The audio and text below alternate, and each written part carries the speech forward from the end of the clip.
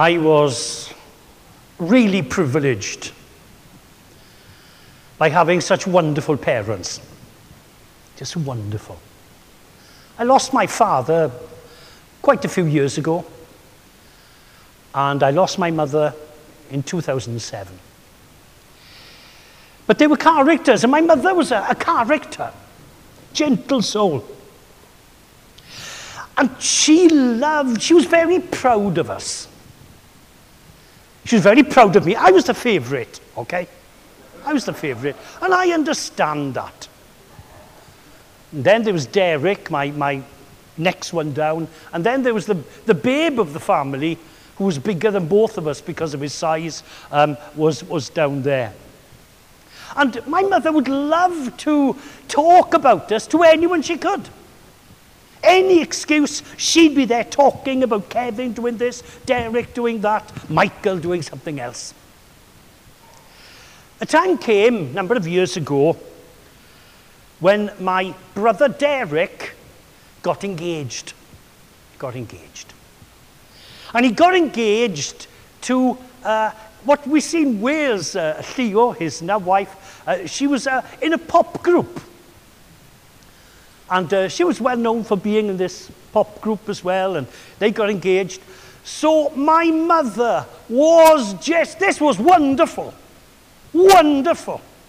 So they went to tell my mother. And they said, look now, we've got engaged. Oh, Pam is wonderful, everything's great.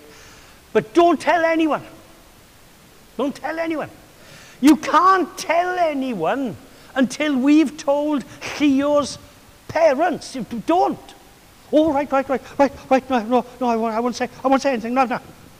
Next day, I was coming downstairs. My mother was on the phone. Here she was on the phone like this.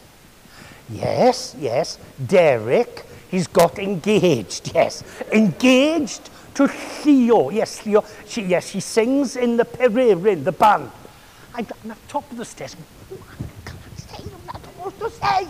My mother was like this. I always remember her like this. Yes, Theo. Yeah, she got. So I just couldn't believe this. So then she eventually puts the phone down. And I said, who was that? And she said it was the local radio station.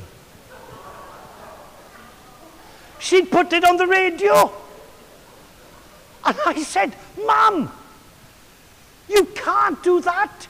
You promised you wouldn't say, oh, well, nobody listens to Swansea Sound anyway. And that was her excuse. The point was, she had some good news. And she was going to tell that good news. No one was going to stop her, including me or my brothers. She had something she was excited about, and she wanted to share. It's a natural thing in life, if you've got good news, to share it with someone else. As I was preparing, I thought of another character in my hometown. And we knew her as Auntie something. And she's passed now a long time. She was with the Brethren. She was a character. Great Christian, but unique. And if you bump into her in town, she was generally walking with bags. She'd walk like that. With piles of bags, because she loved shopping. She loved it. She loved shopping. And if she'd see you when you started talking, she'd be telling you all the bargains she got. How she walked to Tesco's instead of going to another shop and saved tuppence on a pound of potatoes or whatever. She loved it. So she saw people coming and she got excited about telling them of how much she had saved. She had good news. And today, I want to speak of Christianity as good news. Good news. The beginning of the Gospel of Mark reads like this. The beginning of the good news about Jesus, the Messiah, the Son of God. And I've got one question I want to answer this morning. Why is Christianity good news? The Greek word is evangelion. Good news. Why is it good news? For many people, it doesn't seem like good news. For some people, they look at Christianity and it's all about giving things up, especially in Lent. Or it's about not being able to do things that you really love to do, but you shouldn't. Your mind might go back to childhood, sitting in a long service or a shorter service. Our services in the Welsh Congregational Church were about an hour. The prayers were very, very long. And generally during prayers, I would nod off to sleep. I didn't really even understand the sermon. I didn't want to get into it. I just really wasn't interested. I never listened to sermons. I came to church, I never listened. I can remember before becoming Christian, I only listened to 2 sermons in my church. One was my uncle came to preach, so I had to listen. And secondly, my Welsh teacher came to preach. So I thought I would listen to what they said because that was different. But generally speaking, Christianity, good news. No, I had to get up earlier and go to chapel. Nah, I didn't like it. Not good news. By now, I think it's good news. I really do. And that doesn't mean that the Bible is just good news. Actually, the Bible's full of some bad news as well. If you go to the prophetic works of the Old Testament, maybe Amos, Ezekiel, Isaiah, Jeremiah, if you go to these, you will see some bad news. In other words, God is against certain things nations were doing, and sometimes individuals. And the New Testament has its hard passages. Jesus himself preaches against the scribes and Pharisees in Matthew chapter 23. And I tell you, he holds nothing back. Wasn't good news for them. Not at all. Pretty hard going. They were messages of judgment. But even the messages of judgment were meant to lead you to the good news, if you get the point. In other words, the messages of judgment in the Old Testament, the messages of judgment even in Jesus, were meant to lead you further on to understanding what the good news was all about. It was like shouting, "Turn around! You're in danger." I love disaster movies. I don't know why. Love them. And one of the ones I've enjoyed over the years is the Poseidon Adventure. And I've seen the original and I've seen the remake. And in that, you've got 2 groups of people. Some saying, this is the way out. And the others saying, no, we can stay here and it's okay. And there's 2 groups. And they're arguing with one another. And one group says, no, we've got to go this way. This is the only way to get out. And the others say no. And they begin to argue about it. And they begin to argue about it because one group is warning the other group of impending sinking. And the reality is this, that when the Bible speaks about judgment and warns about not doing it this way or that way, it's to save us from catastrophe. And it's to bring us to a saving knowledge of his love. Now, for those of you who are just here or just listening in on a one-off, this is part of a series on the church confession of faith. And our church confession of faith, we've gone through God, we've looked at God, what Jesus did, Holy Spirit, etc. And now we're looking at salvation.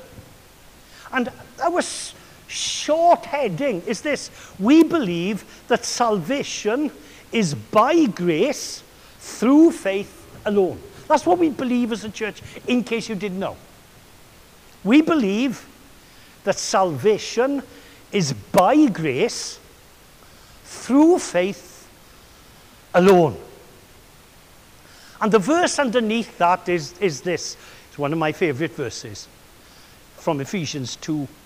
For it is by grace you have been saved, through faith. And this is not from yourselves, it is the gift of God, not by works, so that no one can boast. I love that. Not of works, in the old King James, lest any man should boast.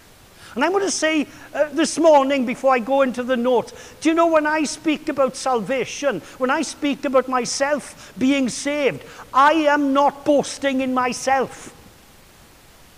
The good news is I don't need to boast in myself, because salvation is the gift of God to everyone who believes and accepts that gift through faith. Now, salvation's a good word anyway. Even by itself. Salvation is a nice word, it's a good word, great word. Because if you get saved, maybe in the Poseidon Adventure, or the Towering Inferno, there's a bit of a theme here of disaster movies, but there we are. I don't think there was a remake of the Towering Inferno, or was there? I'm looking around. There was a remake? I don't know. I don't think so. Anyway. Or maybe the world catastrophe of 2012. Should have been named 2020, but that's besides the point. And in these, you talk about people being saved from the disaster. It's a great word. Great word. Wonderful word. And the theology of salvation is a great theology to understand. Because it's a salvation to something good, from something bad. A salvation from spiritual death to spiritual life. An escape from judgment to freedom. And instead of punishment, blessing. And we could go on. Traditional Orthodox Christianity is first and foremost about salvation. Salvation.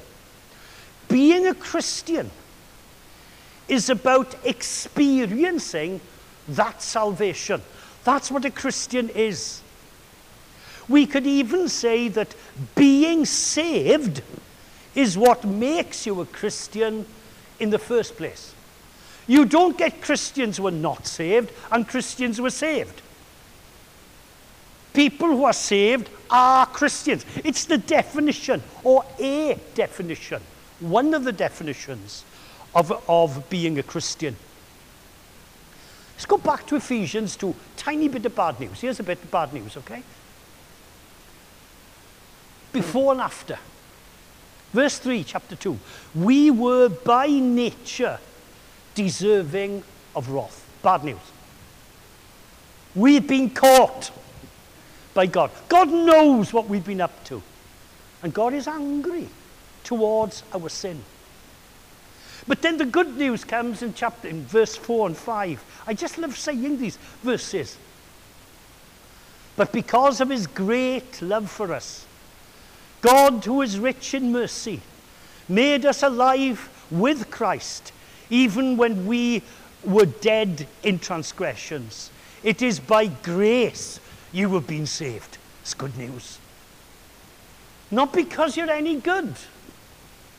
You're not good enough. You're not good enough. Neither am I. And Christianity, in its basic form, is about salvation. You see, lots of people will criticize evangelical churches and say, well, you're always talking about saved and you're all these different things. Why? Because that's what it's about. That's why Jesus went to the cross, to save us. He didn't go to the cross just because it was an example, which it was. But he did that. God so loved the world that he gave his one and only Son, that whosoever believes in him shall not perish, but have everlasting life. I always encourage you, every few months, to read Pilgrim's Progress. John Bunyan. And it's a wonderful allegory of the Christian life.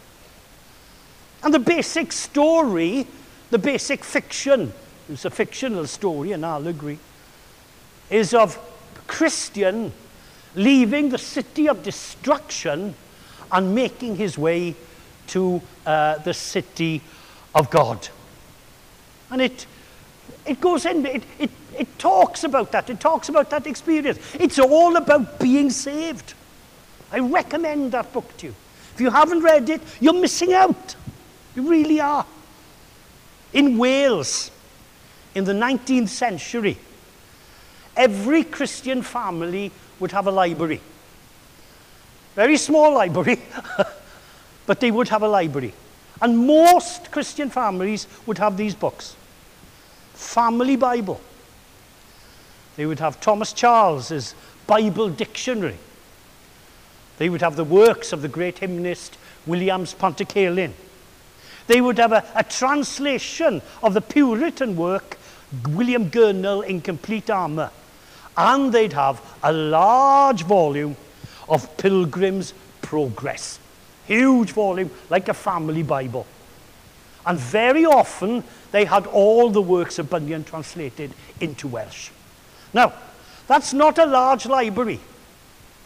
But I tell you, in Wales, it was a well-read library. And a few books well-read and understood are better than a whole amount of books which stay on the shelf. It's not how many books you've got, it's how many you've read and taken to heart that really count. I've worked it out. Well, I don't need to work it out. I haven't got enough life left to finish all the books I bought. I haven't got enough life left. And my dear wife tells me every now and again, looking at me, she says this, she says, "Oh, I'm looking forward to the second coming." You know, she says that. And then I tell her, "I'm not, Gwen. Simply because I want to finish the classics in literature first." And then Gwen comes back and she says, "There's going to be a library in heaven. Don't worry about it. Don't worry about it." I hope there is. I hope there is. I can't prove that. I can't prove that. But I've got a few books I need to read before that day. But here's the question. How are we saved then? How are we saved? We're talking about this. What happens? How are we saved? It's a question asked by the Philippian jailer in Acts chapter 16:30. He said, speaking to Paul, "Sirs, what must I do to be saved?" And the saved in that context is not just a being saved from the jail, but being saved in his faith. And the answer given to him is this: believe in the Lord Jesus and you will be saved, you and your household. That is, if your household believes. It's not automatic. There's no automatic salvation. And we could sum up the answer this morning. I want to be simple this morning, really do. Nothing heavy this morning in that sense. How is someone saved? How does someone gain eternal life? Believe on the Lord Jesus Christ and you shall be saved. How about that for straightforward? Some of you might say, "Oh, well, I'm not a big theologian. I don't understand that." You don't need to be a big theologian to understand that. Believe in the Lord Jesus Christ and you will be saved. And I was thinking, what passage shall I take? What passage shall I introduce so that everyone can walk over the passage? And it's there. I hope you do you like the fact that the passage our reading is now printed? It's really handy. And just remind you that when the reading comes, the reading is there so that you can follow every Sunday. Not that you haven't got Bibles, you can do that on your own, of course, but for people who don't have a Bible in church, then take advantage, please, of that. And I thought, shall I do Ephesians 2? Well, I mentioned Ephesians 2 already. Romans chapter 3, that's a gem. But I've chosen Titus chapter 3. I love Titus chapter 3 because it explains what being saved is, very simply. Let me just read a few verses. Just verse 4-7. But when the kindness and love of God, our Saviour, appeared, he saved us, not because of righteous things he has done, but because of his mercy. He saved us through the washing of rebirth and renewal by the Holy Spirit, whom he poured out on us generously through Jesus Christ our Saviour, so that having been justified by his grace, we might become heirs of hope, of the hope of eternal life.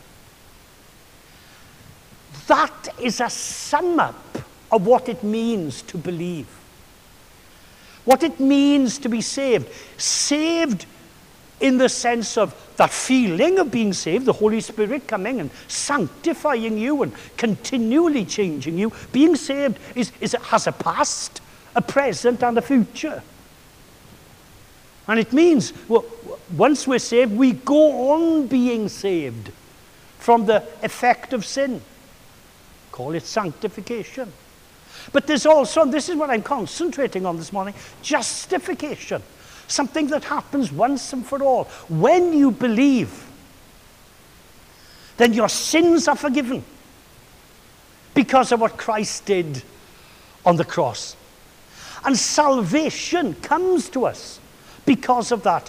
Because of the, I'm quoting the chapter 3 here, because of the kindness, the love, the mercy, the generosity, the grace of God. It's out of that our salvation comes.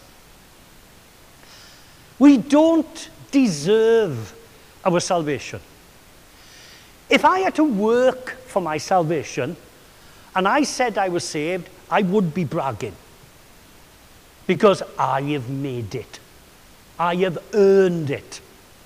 But it's not something you earn. Oh, this is good news. You don't earn it. It is given to you. It's not automatic.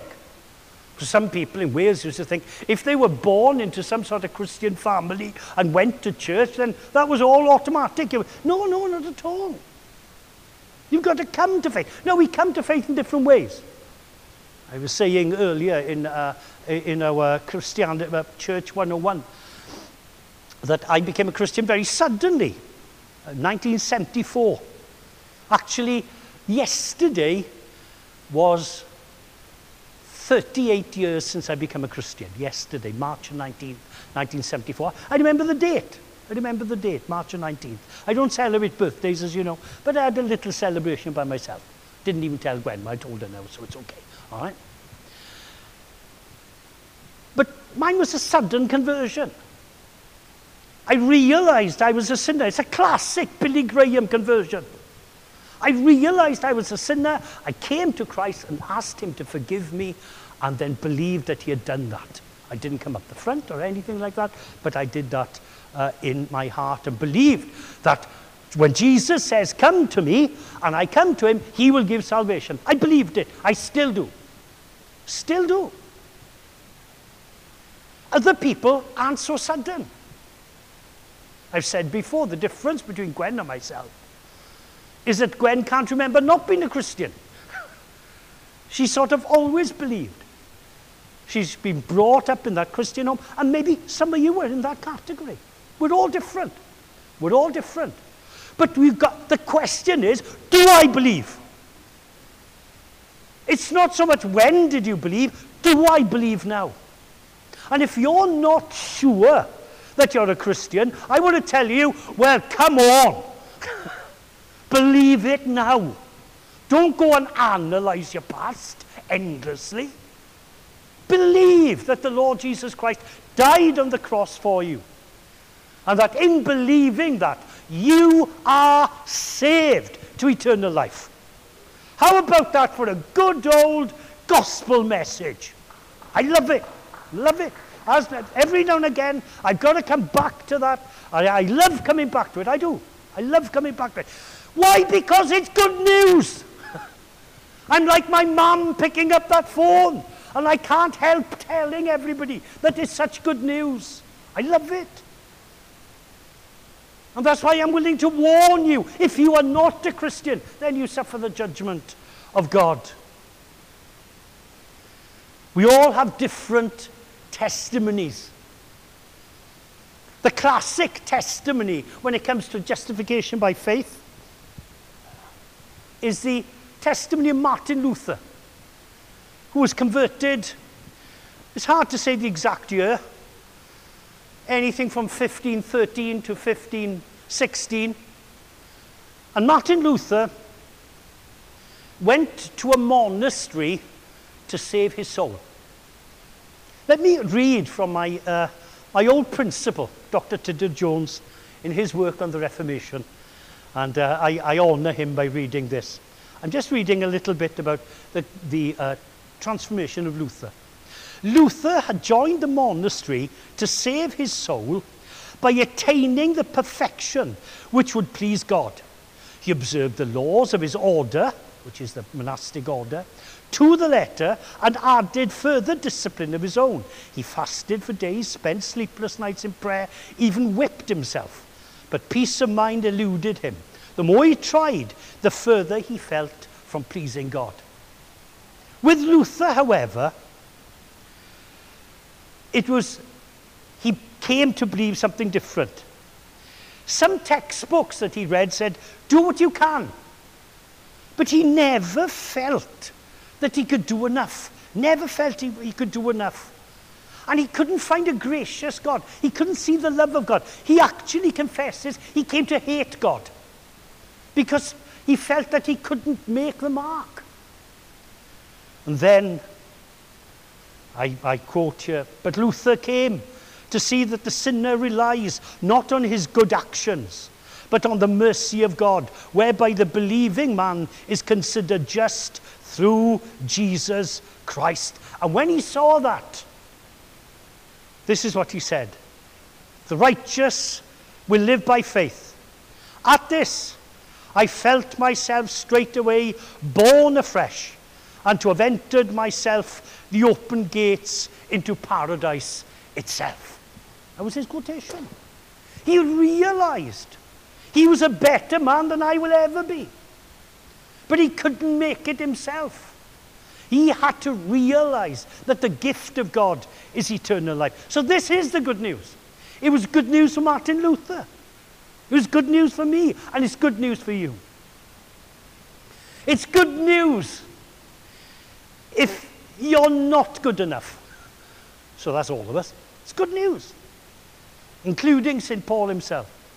It's good news if you're someone who doubts all the time. If you're not sure of work on assurance. Does he love me? He loves me, loves me not, loves me, loves me not, loves me not in a spiritual way. If we believe what Christ said, we can come to him and know that he will not turn you away. He who comes to me, I will in no wise cast out. I can be sure of his love. It's good news to tell others. And it's good news for us today, those who are listening at home and those of us who are gathered in this gorgeous day here at East Baptist Church. Here is a way of salvation. Whoever you are, whoever you are. Last week, I spoke about the Nuremberg trials. And in the main trial, the first trial, 1946, I think it was, there were 21 defendants. 21 high-ranking Nazi perpetrators. At the end of the trial, 3 were acquitted, 7 were imprisoned, and 11 were executed. These were some of the worst of the worst in World War II. Throughout the trial, the 21 defendants had access to chaplains, Roman Catholic chaplains, and a Lutheran chaplain, a man called Henry Gerecki. And they could meet with a chaplain. Well, they didn't have much to do. Waiting, going to trials, etc., etc. And they began to talk about faith, some of them for the first, well, some of them going back to a faith they'd left. 2 books I'm going to recommend on this. One is called The Cross and the Swastika by F.T. Grossmith, came out in 1984. And the latest one called Mission at Nuremberg by Tim Townsend, 2014. Brilliant read. A brilliant read. And in this, they tell the story of those 21, how they reacted to the gospel. These are the worst of the worst. And according to the chaplain's stories, a number of these evil men came to trust in Christ for their salvation. I've talked in the past about one of them. I'm not going to mention him today. I've chosen someone else. I've chosen a guy called Wilhelm Keitel. If you've done any World War II studies, you will know that he was the chief of the German High Command. Devoted to Hitler. Known as a yes man. He would sign away thousands of people's lives. He was a war criminal. He signed orders to make the war in the East the most ruthless war of modern history on the Eastern Front. He refused to fight by the Geneva Convention. He called for brutality. He told his troops that they were to be merciless, and if it meant killing women and children, if that was success, that's okay. He ordered that political commissars of the Russian army, if they were caught, they were to be killed straight away. Villages that even fed partisans were burnt down and the people killed on his orders. On the Polish campaign of 1939 that set it all going, he made sure of the extermination of the Polish intelligentsia, along with priests, pastors, nobles. Not a nice man. Okay. William Keitel. On his first visit, the Lutheran chaplain, Henry Garecki, came in to Keitel's room. And he was reading a Bible. And Keitel looks up to him and says, I know from this book that God can love a sinner like me. Obviously, he'd had some time to think. And he asked for spiritual guidance. As the weeks went on, I quote, and this is Garecki, he knelt, describing Keitel, he knelt beside his cot and read a portion of scripture. Then he folded his hands, looked heavenward, and began to pray. He spoke penitentially of his many sins and pleaded for mercy by reason of Christ's sacrifice for him. The day comes when he's to be executed. Garecki goes into his room and they pray together. And this head of the army turns to Garecki and says, you have helped me more than you know. May Christ, my Savior, stand by me all the way. I shall need him so much.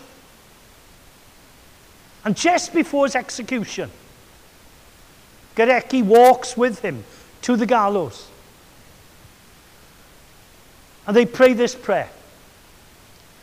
Christ's blood and judgment are my adornment and robe of honor. Then I will stand before God. In them I will stand before God when I go to him. I will wear the robe of the righteousness of Christ. Of Christ. And his last words, God, be merciful to me, a sinner. Some people might say, he didn't deserve to be saved. No, he didn't. Of course he didn't. Neither do you. Neither do you. So don't start. You don't either. And some people will say, well, maybe he wasn't genuine. We don't know what was going on in his heart. That's right, I don't know. I can't say. But what I do know is, if he did believe, he is saved as anyone else. Because he is not saved by his goodness, but by the goodness of Christ. And that's the good news. If the head of the German Wehrmacht, a war criminal, can be forgiven completely of his sins because of the cross of Christ, this is the best news in the world. And we should all be on the phone telling people of how wonderful it is. This morning, I have good news to tell you. Jesus Christ died for you, and you can be saved. Don't put it off. Let's pray. Heavenly Father, thank you for the good news this morning. Thank you that your Son died for us, gave hope to the most desperate of people. For that, O God, I am thankful for my own salvation. And Lord, we are thankful that it is not of works, lest any man should boast. So help us believe and continue to believe what you have provided for us. We pray it all in Jesus' name. Amen.